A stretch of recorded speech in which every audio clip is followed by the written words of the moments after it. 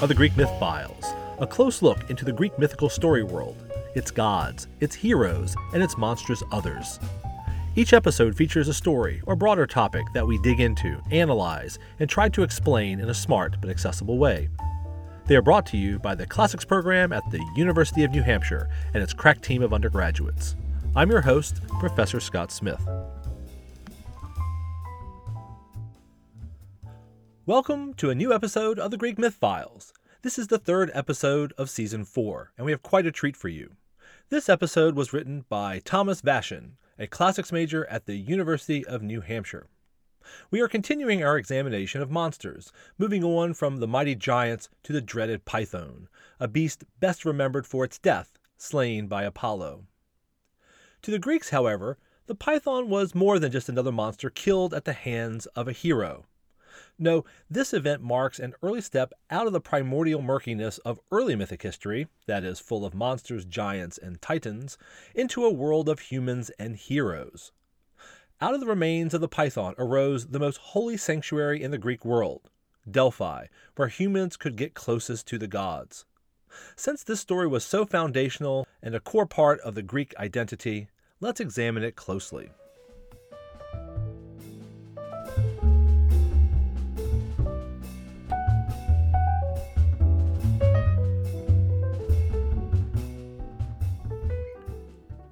On February 14, 1990, the Voyager 1 probe, just on the very edge of our solar system, the furthest any man-made object had ever gone, was given the command to turn around towards its starting point and take one last snapshot of the Earth.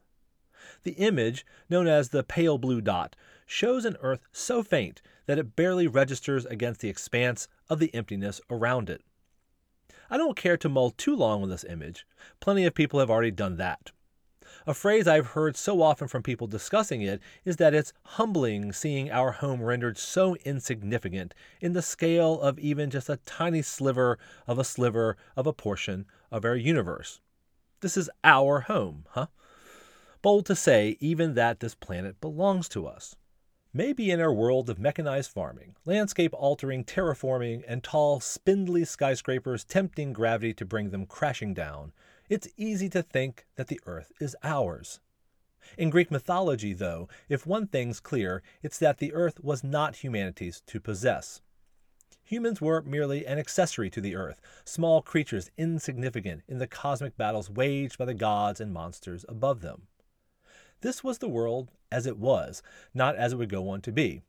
And as it stood, there was little room for great Greek heroes like Perseus and Achilles. That would take time.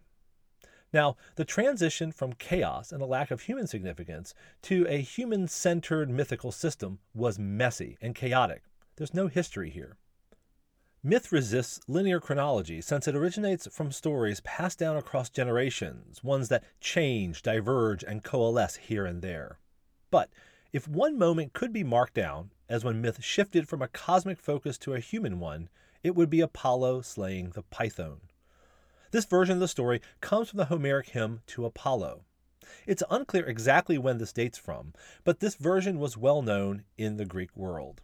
Apollo wanted to establish an oracle on Earth, a place where humans could go to seek divine wisdom and prophecy. He went from place to place, unimpressed with every location he encountered, until he came to a spot on the slope of Mount Parnassus. Apollo knew right away that here would be the perfect place. A beautiful sanctuary clinging to the cliff face, overlooking a broad, scenic valley below. A place where people from all corners of the world could go to seek advice beneath the looming peak of Mount Parnassus. But a monstrous serpent lived there, the python. She was a child of Gaia and a brutal oppressor to humanity. But even worse than anything she did herself was the child she adopted and raised as her own. Typhon. A monster even more powerful than her. A monster who nearly overthrew the gods themselves. Apollo took his bow and loosed volley after volley of arrows into the belly of the python. Poison spewed out of her wounds instead of blood, and she writhed along the ground, grasping desperately for a few last moments of life. But it wasn't long before her time had come. She let out a piercing shriek, vomited up blood, and then finally died. It was more massacre than battle, really. But that didn't stop Apollo from gloating as he stood over his quarry. Apollo, as he stood over his quarry, said, "Sit there and rot on the soil that feeds men." Now, the Greek word for rot is puthel, a very clever wordplay on the part of the poet. Be that as it may, from the earth the python emerged, and into the earth she returned. She was dead, and Apollo would make sure everyone would know that forever. He established a temple there, the site of his oracle, named the Pythia after the python.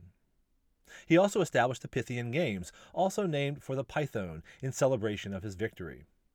Though there were still some monsters left in the world, most of the remaining ones were threats existing on the outskirts of the world, far from human habitation, and not so powerful that only gods could slay them. The age of monsters was truly dead, or was at least coming to an end. Though the world wasn't made for humans, it was gods like Apollo, the Olympian gods, who made it a human world.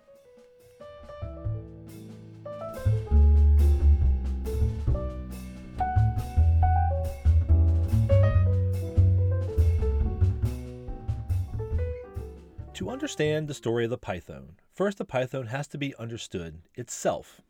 Unfortunately, the ancient texts that describe it disagree. It's not just that minor details are different, there are major fundamental differences, specifically in its gender and even what kind of monster it was. The Homeric hymns, the oldest source for the myth of the python, refers to it as a drakaina, a she-dragon. The term dragon itself is a complicated one since it's used for such a wide array of disparate creatures separated by time, distance, culture, and history. But it's undisputed that the word dragon is derived from the masculine form of this Greek word drakon, and it's from Greek myths, at least partially, that the modern conception of European dragons derive. The drakon in Greek perception, however, was more like a giant serpent rather than a typical medieval winged four-legged creature. They were similar to later conceptions of a dragon that they tended to guard a single place, harried people in the area, and had a near impenetrable skin. The Homeric hymn's description of the python as a she-dragon is just one of many. Pausanias, the travel writer, refers to the python by that masculine form, drakon. The Latin poet Ovid describes the python in the feminine, but calls it a serpens, which is similar to drakon, but not synonymous. Latin had already borrowed the word drakon by this point too, so it's not like Ovid couldn't choose to use it. Another Latin writer, Hyginus, also calls it a serpens, but describes it in the masculine. But maybe describing the python as a serpens instead of a drakon or drakaina was just a trope unique to Latin authors. But no, that's not the case at all, because Apollodorus, writing in Greek, refers to it as an ophis, which is roughly synonymous with serpens, snake. Even on some of the most basic details, none of these authors can agree, whether it's more of a dragon-like monster similar to Typhon, or a serpent-like monster, and whether it's male or female. Retroactively, this discrepancy was rectified by saying that there was two monsters, one male, Python, and one female, Delphine. And it's from these two creatures that the site they were killed got its two names, Pytho and Delphi. For the sake of simplicity, and because the earliest sources all refer to one monster being slain, they'll be regarded as the same monster here in this podcast, the python. Retcons aside, despite the many differences in the stories, there are, in fact, several similarities. Several sources associate it with Gaia, either being sent forth by the deity or otherwise birthed by her. All the sources agree that it was killed at the hands of Apollo. Most importantly, though, is where the python was killed in the first place. All the sources agree that the python was killed at Delphi, the site of the most important Greek oracle in all of the Greek world, the Pythia, named after the python. As such, the python to all these writers was defined less by what it was in and of itself, but in its relationship to Apollo and Delphi.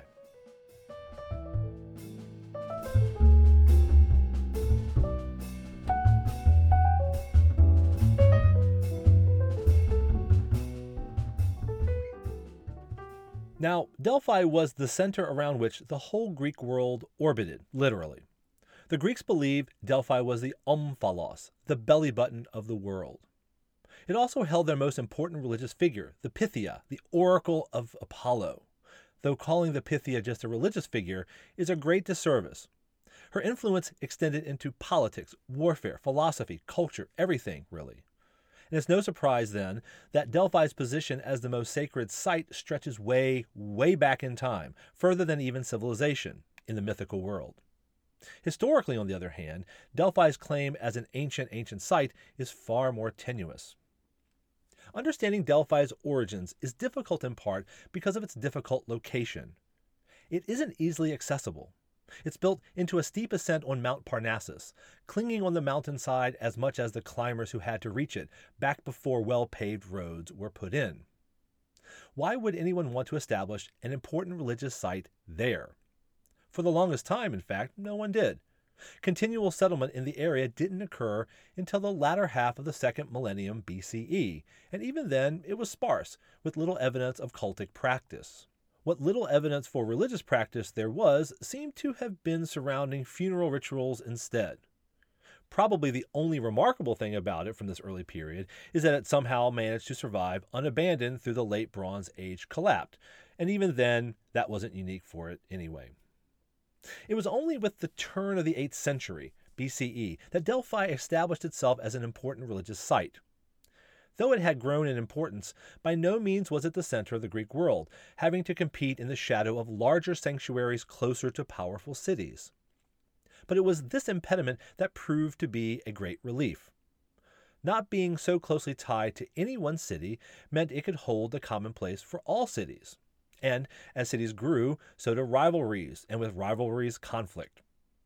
When peace set in and battlefields couldn't serve as the arena between competing powers, neutral sites like Delphi made a valuable replacement. It was a place where cities could show their superior piety in the war of diplomacy, not war on the battlefield. The major powers, Athens, Corinth, Sparta, Thebes, sunk tons of silver into the place, funding larger and grander building projects. As the site grew, it saw more traffic, and as it saw more traffic, more eyes were there to read inscriptions bearing the names of the cities that donated to the site. All this is to say that Delphi was a site not built off its antiquity, but rather it was a place well suited to the circumstances of its time. But it would be damning if the most important site in Greece hadn't held its place of prestige since time immemorial, so it's only natural that myths arose establishing its origin in the primeval period. This is where the myth of the Python comes in. But it wasn't the only one. There were other conflicting myths about Delphi's origin. The poet Alcaeus, for instance, gives a completely different story that Zeus ordered Apollo to establish the Pythia, without any reference to the Python itself. Aeschylus, the tragedian, takes Delphi's foundation all the way back to Gaia, making no mention of Python or even Apollo. Now, while all of these myths are completely different from each other in their stories alone, they all do express a wish to make Delphi's foundation something ancient and, in fact, inhuman. Delphi wasn't founded by humans. It was founded by the gods, whether it was Apollo or Apollo under Zeus's orders or Gaia.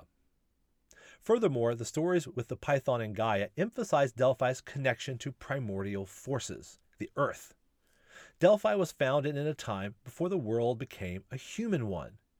Since the whole purpose of Delphi centers around humans' affairs, this makes the site stand as a double bridge. Through the oracle, it bridges the human and the divine above, and through its history, it bridges the present to antiquity. The myth of the Python has a complex relationship with the place it's tied to. The myth depends on the place, but the place does not depend on the myth. Delphi's mythological heritage is equally well served whether it was founded by Gaia or Apollo standing over the Python's corpse. The Python's connection to broader Greek myth is in fact strangely tenuous, not helped by the fact there are two earliest sources, Homer and Hesiod, don't have much to say about Delphi and say nothing about the Python. The Homeric hymns say that the Python raised Typhon, a fact not mentioned by Hesiod. Surely he would have included this fact if he knew about it, given that he talks about Typhon a lot. It's not until many centuries later, with works like Ovid's Metamorphoses, that the myth became better incorporated into the broader narrative of mythological history, where it became a pivotal moment in the ascent of humanity through the Olympian gods. In most circumstances, a myth's disconnect from the greater narrative is unremarkable. Many local myths, which the story of the Python certainly is, don't bother to connect to any sort of grand narrative. They were stories that grew naturally to entertain and educate a local audience. Ultimately, all myths, we think, started like that.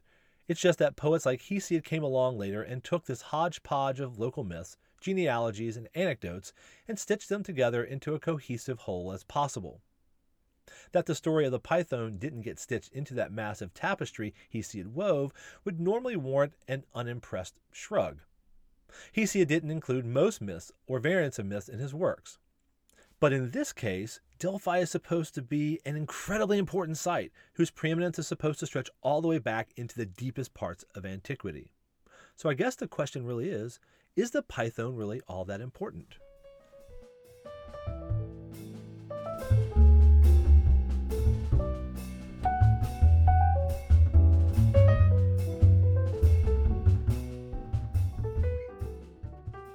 Now, the one thing tying the Python to myth's greater narrative is its relationship to Typhon, a monster we treated extensively in episode 21. Unlike the Python, Typhon stands as a major existential threat to the gods and the world they represent, a global threat. He nearly overthrew the gods, and he's one of only a small handful of beings, at least according to one source, Apollodorus, to injure Zeus, king of the gods. His battle with the gods was hard fought, took a long time. And more importantly, Typhon isn't bound to any one specific geographic place. Typhon is a nearly cosmic level threat. To bind his story to just one place would be a disservice, even though in some cases we found that Typhon's remains were located in the real Greek world in various places. Now, can the Python be better understood from understanding Typhon? For all the differences between them, in the end, those differences stand as superficial compared to broader similarities they have. Both are dragons, or at least dragon-like creatures, primordial beings that only the gods could manage to slay, that, with their deaths, helped to usher in the world to the age of humanity. As the story of Typhon goes, from Gaia's womb arose the last of her children, the dreaded Typhon, a massive beast with 100 serpentine limbs. When Typhon roared, the whole earth shook with such force that every eye awoken all at once looked in awe out at the monster that rose before them. Every limb was a hungry maw. Every limb shot deadly fire. Even the gods became afraid, fleeing as far as they could, all the way to Egypt. But Zeus knew that he couldn't hide from Typhon forever. If left unattended to, he would continue to grow further and further until he had wiped clean everything brought to the world before him. Zeus flew to face him, holding back none of his power. He threw volley after volley of thunderbolts, each hitting its target precisely. Typhon screeched in pain, but he hadn't been killed. Most were lucky to survive just one of Zeus's thunderbolts. Typhon responded by ensnaring Zeus in his coiling limbs. Furious, he severed Zeus's tendons from his arms and legs. Now limp and helpless, Typhon hurled him far out of sight. Hermes realized what had happened to Zeus and set out to help him immediately. He retrieved the tendons and returned them to Zeus. Restored, and now burning with even more anger than before, Zeus set off again to fight with Typhon. He put all his energy into one last final bolt, hurling it with such ferocity that when it struck its target, instantly all 100 heads on Typhon's snaky limbs turned to charred lumps. Typhon toppled into a bloody heap strewn across the ocean. Victorious, Zeus cast his vanquished foe into the deepest depths of Tartarus, his prison for eternity. But Typhon never completely died in the fight. He still lives in the storms that gather in the sea, the final fraction of his power left on earth, still enough to sink ships and level towns. Zeus decided to rule more strictly over the earth, and with the other gods attending to aspects of its affairs, to make sure another monster like Typhon couldn't arise. Sure, the scope of the story is different, but both follow a similar pattern. Serpentine monster wreaks havoc on the land. God comes to slay monster, and upon that slaying, the god stands over the body and sends it back into the earth whence it came. Even the names Python and Typhon are unmistakably similar, almost too similar to be coincidence. Could it be that one is derived from the other? That either the Python was adapted from the grand narrative of Typhon to explain the origins of a single site? Or is Typhon an expansion of the local myth of the Python? Probably not. Mythology rarely evolves in such a neat and orderly way, where the clear through line can be drawn between two related myths. The similarity between the two names likely arose from conflation, with the name of the Python changing to sound more similar to Typhon, making this a false trail. Ultimately, the biggest problem with trying to search for such a clear evolution between the two stories is that it's examining the stories from too narrow a scope. In order to find a wider lens, we have to go further back in time, away from Greece, and examine myths from the Near East.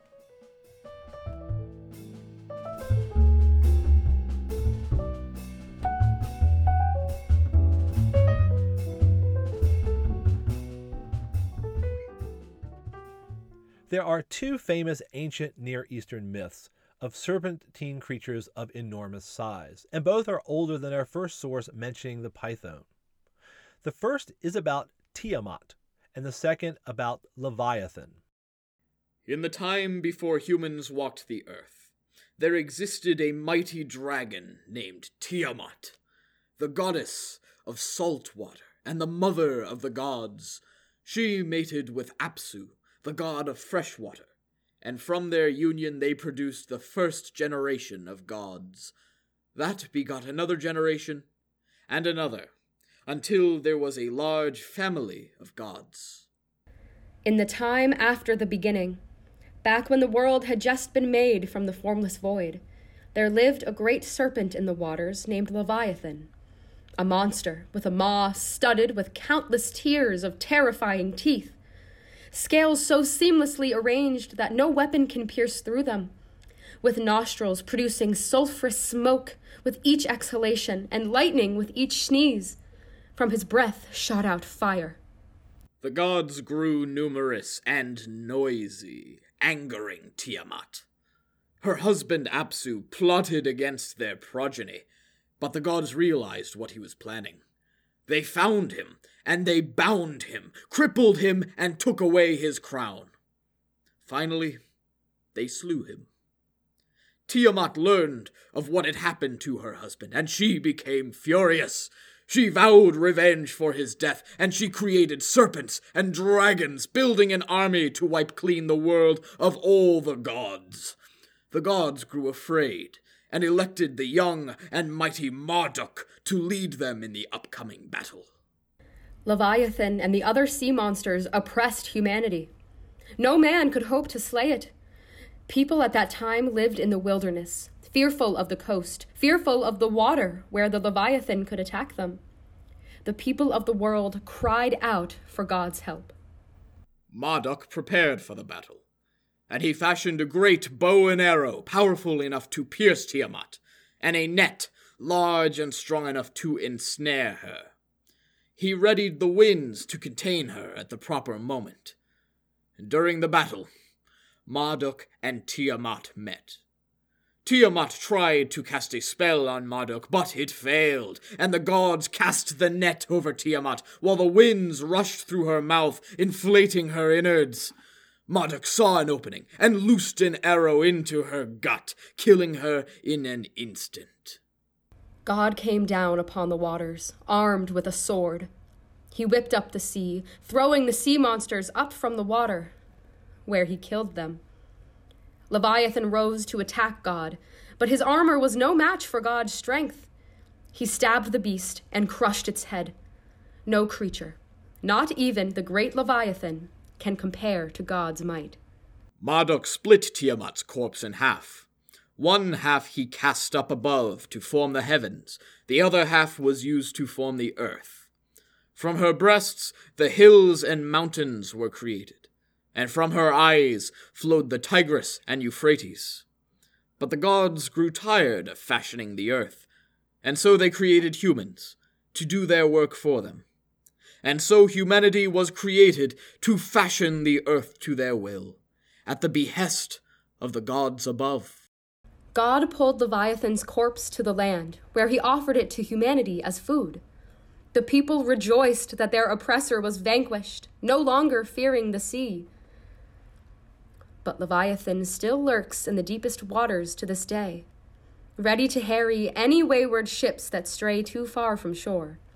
His power is still great, if seldom seen.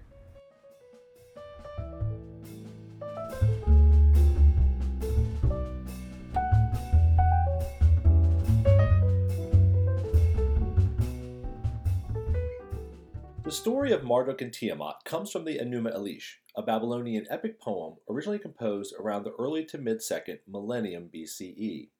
The story of God and Leviathan was pieced together from multiple references scattered throughout the Bible, each dating from different times, and those dates can sometimes be difficult to parse out. However, one of the sources mentioning Leviathan, 1st Isaiah, can confidently be dated to the 8th century BCE. The influence these older stories had on the later Greek ones is unmistakable. All four of these stories, the Python, Typhon, Tiamat, and Leviathan, follow a similar pattern. To explain what that pattern is again would be a waste of breath, so let's focus on one key element of the story. What happens after the monster is slain? In each case, killing the monster is done ultimately in the service of humanity. These monsters are impediments to humanity's success. With their deaths, humans are finally able to impose their will on nature. So, what is the Python? It's a representation of nature untamed, nature unfeeling to man's prosperity or survival. In all likelihood, these monstrous serpents have existed in imaginations long, long before we had the tools to record them. The Americas had their own stories of mighty serpents, completely uninfluenced by these stories we've been talking about that circulated in the Old World. This kind of monster simply sticks in the brain. It's almost as if it demands to be talked about. Now that we've figured out what the Python is, or at least what we think it is, we can finally get back to our main focus. What does the story of the Python mean? It remains a complicated question, one that would take a great deal of time to fully unravel.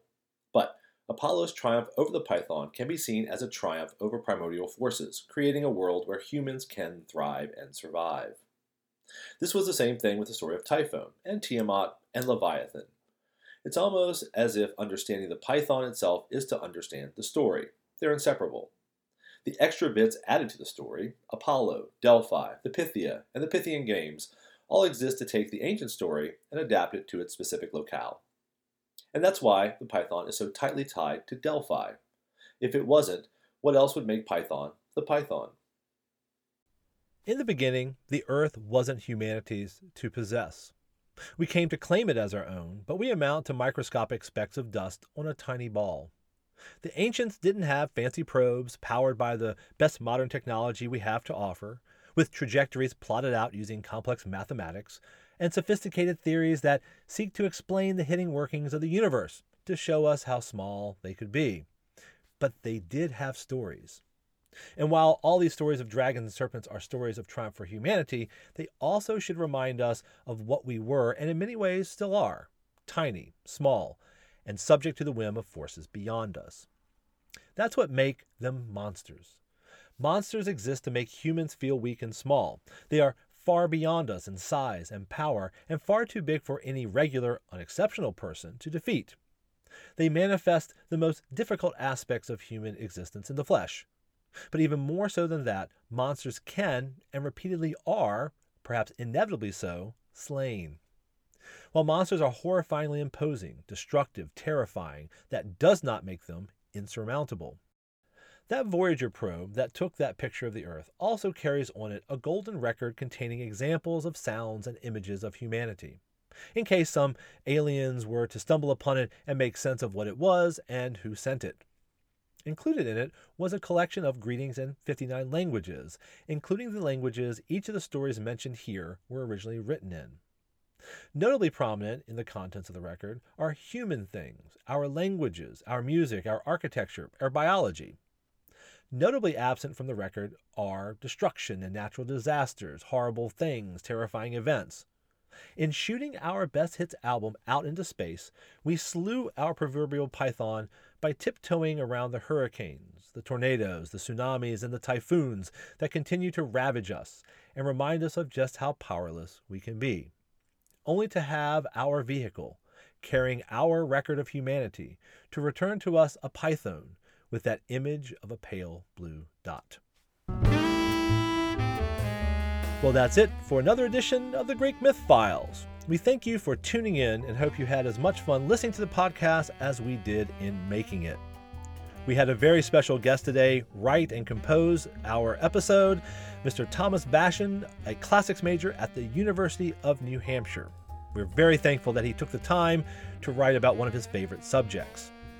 Great thanks also go to our voice actors, AJ O'Neill and Julia Summer, who have been stalwarts in this podcast since the beginning. Great thanks also go to Jared Sims, who has graciously allowed us to use Brooklyn Tea, one of his fine jazz compositions, for our music. On a sadder note, we've had to say goodbye to our sound engineer, Samantha Coutier. She graduated and she's now taking a job somewhere out in the West, and we wish her the very best. These have been the Greek Myth Files, signing out for just a little while. See you next time.